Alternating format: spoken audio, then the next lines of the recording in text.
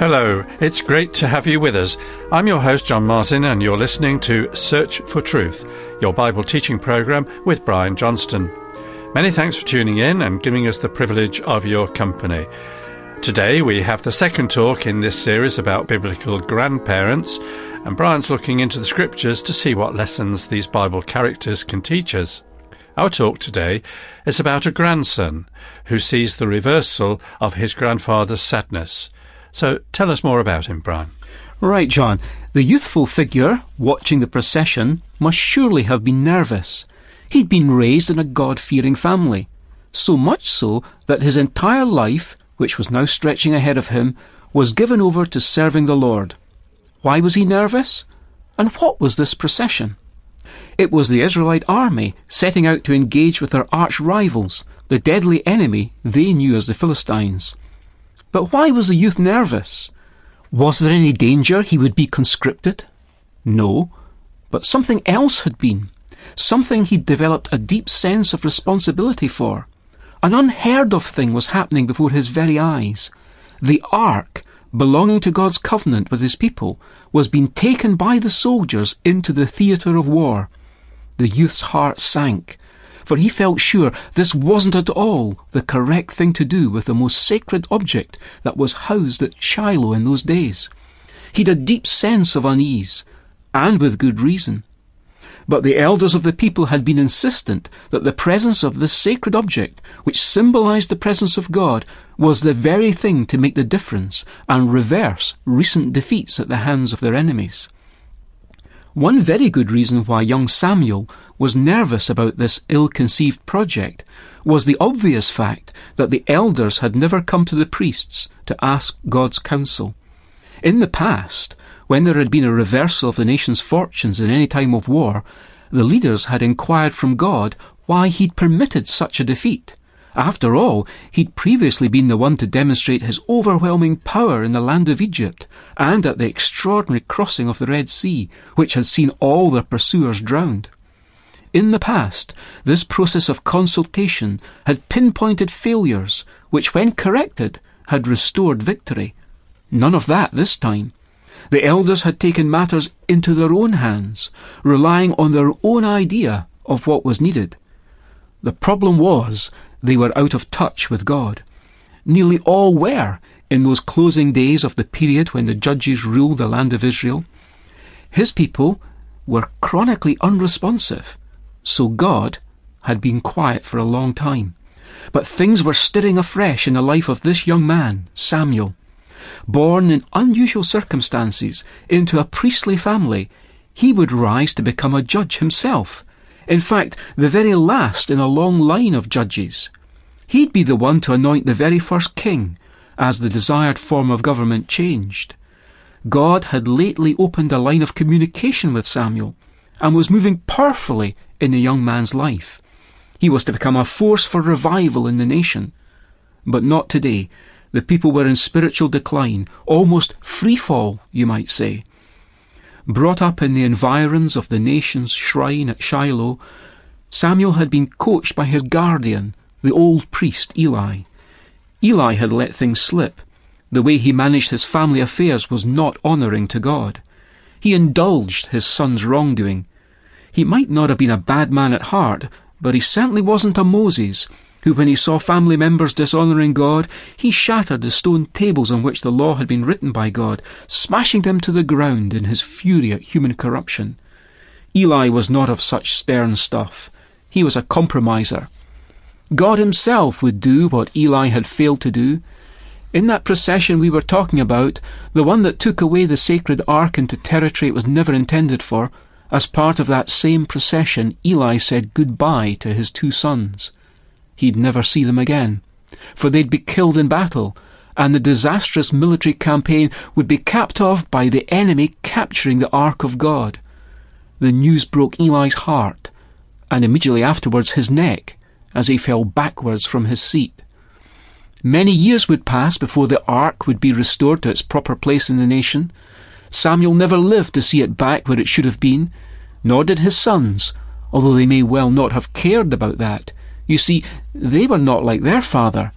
Even with the poignant memory of Eli's carelessness with regard to his wicked sons, things didn't work out so much better with Samuel's sons. Samuel had appointed them as judges, including Joel, his eldest, but they were dishonest men who perverted justice for the sake of bribes. How could history have repeated itself? Samuel's busy professional life wouldn't have helped, but the situation was so well known that even the people could cite their failure as a justification for having a king to succeed Samuel and not his sons. But brighter days lay ahead. A grandson was born to Samuel who would have thrilled his heart if he'd lived to see how he developed. This is what we read in 1 Chronicles chapter 6, verse 31. Now these are those whom David appointed over the service of song in the house of the Lord, after the ark rested there. They ministered with song before the tabernacle of the tent of meeting, until Solomon had built the house of the Lord in Jerusalem, and they served in their office according to their order. These are those who served with their sons. From the sons of the Kohathites were Heman, the singer, the son of Joel, the son of Samuel. I hope you picked out there the words, Heman, the singer. He was, we're told, a Kohathite, a Levite, a chief musician of the temple, and this is the main point, a grandson of Samuel. In fact, the inscription of the 88th Psalm bears his name. It seems he was given a leading part in the administration of the sacred services, certainly those aspects which involve music, judging by how the section was introduced. Heman is named among those in charge of the music. This was after the ark had finally come to rest at Jerusalem. Saul, the first king, had never cared much if the ark was around or not. Even after it had returned from enemy hands, it had lain for a long time in some backwater, we might say. It's described as being found in the field of the wood. But David had a totally different approach. He knew it symbolised God's presence, and he didn't want to reign without it being beside him at Jerusalem. So he arranged to bring it up from where it had lain and bring it to Jerusalem, where it would remain ready for the temple his son Solomon would later build. You may recall David's first misguided attempt to fetch the ark to Jerusalem. It was misguided due to him not following the instructions God had given to Moses, specifying in some detail how the ark was to be transported. When he made a second attempt, this time going by the book, all went well, to David's great delight. It was also at this time that David introduced music into the sacred service of God in association with the temple. I say David introduced it, but it was explicitly authorised by God. There can be no novelties in divine service, as Aaron's sons had tragically discovered. Heman, the grandson of Samuel, became one of the music leaders. He celebrated joyfully the full return of the ark his grandfather had seen departing. Let's just take a moment to clarify what we've said there, in case it's new to anyone. We've noted that musical instruments were first introduced into the service of God's house at the time of King David, after about 500 years of non-use. It wasn't that people had never dreamed of doing it before. Nationally, Israel had a tradition of using musical instruments to praise God in the commemoration of significant events like the Red Sea crossing, when Miriam took the timbrel in her hand. So for hundreds of years, instruments were readily available, and using them in civic celebration was something that was spontaneously natural to them. But throughout all that time, neither instruments, nor even singing itself, was a feature of the people's collective worship of God in tabernacle service. David was a skilled musician, and music seems surely to have enriched his personal life with God. This much comes through in the Psalms.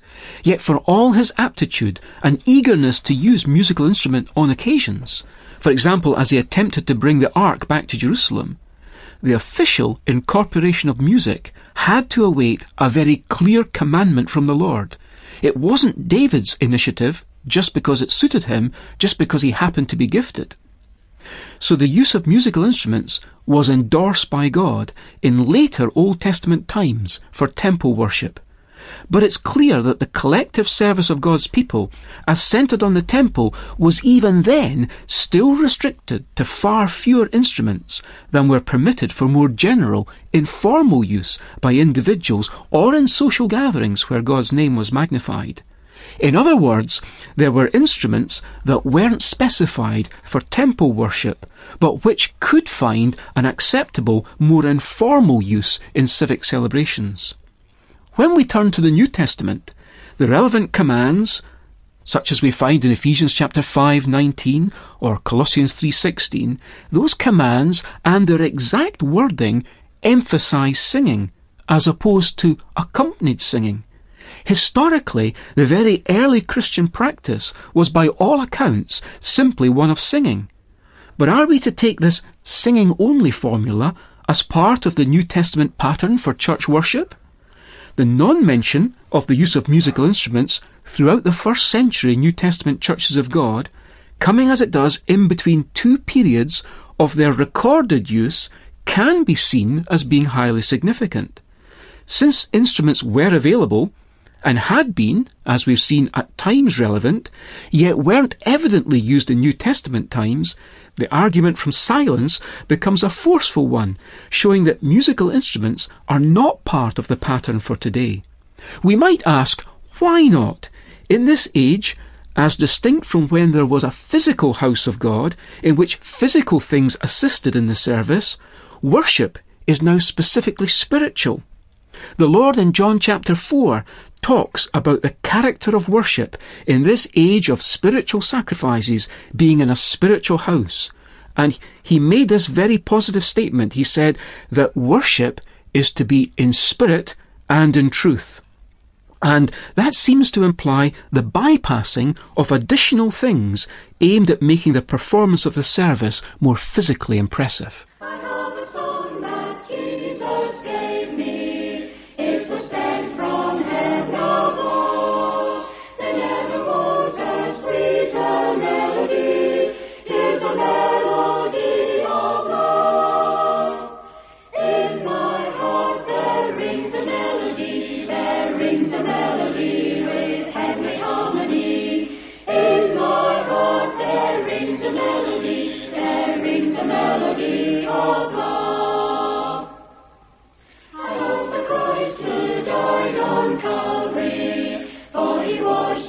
Sins away. He wrote it in my heart a melody, and I know it's there to stay. In my heart there rings a melody with heavenly harmony.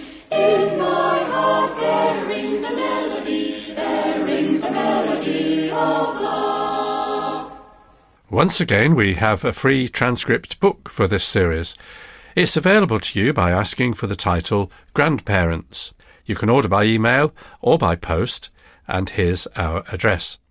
Search for Truth, Hayes Press, The Barn, Flaxlands, Royal Wootton Bassett, Swindon, SN4 8DY UK. I'll say that again in case you didn't get it. It's The Barn, Flaxlands, Royal Wootton Bassett, Swindon, SN4 8DY UK. Our email address is sft@churchesofgod.info.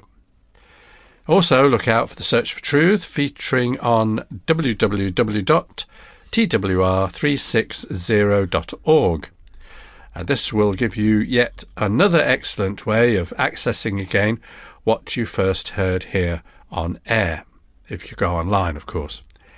Unfortunately, that's all we have for today, and I hope you enjoyed being with us. Thanks for your interest in these programmes. We do enjoy your company.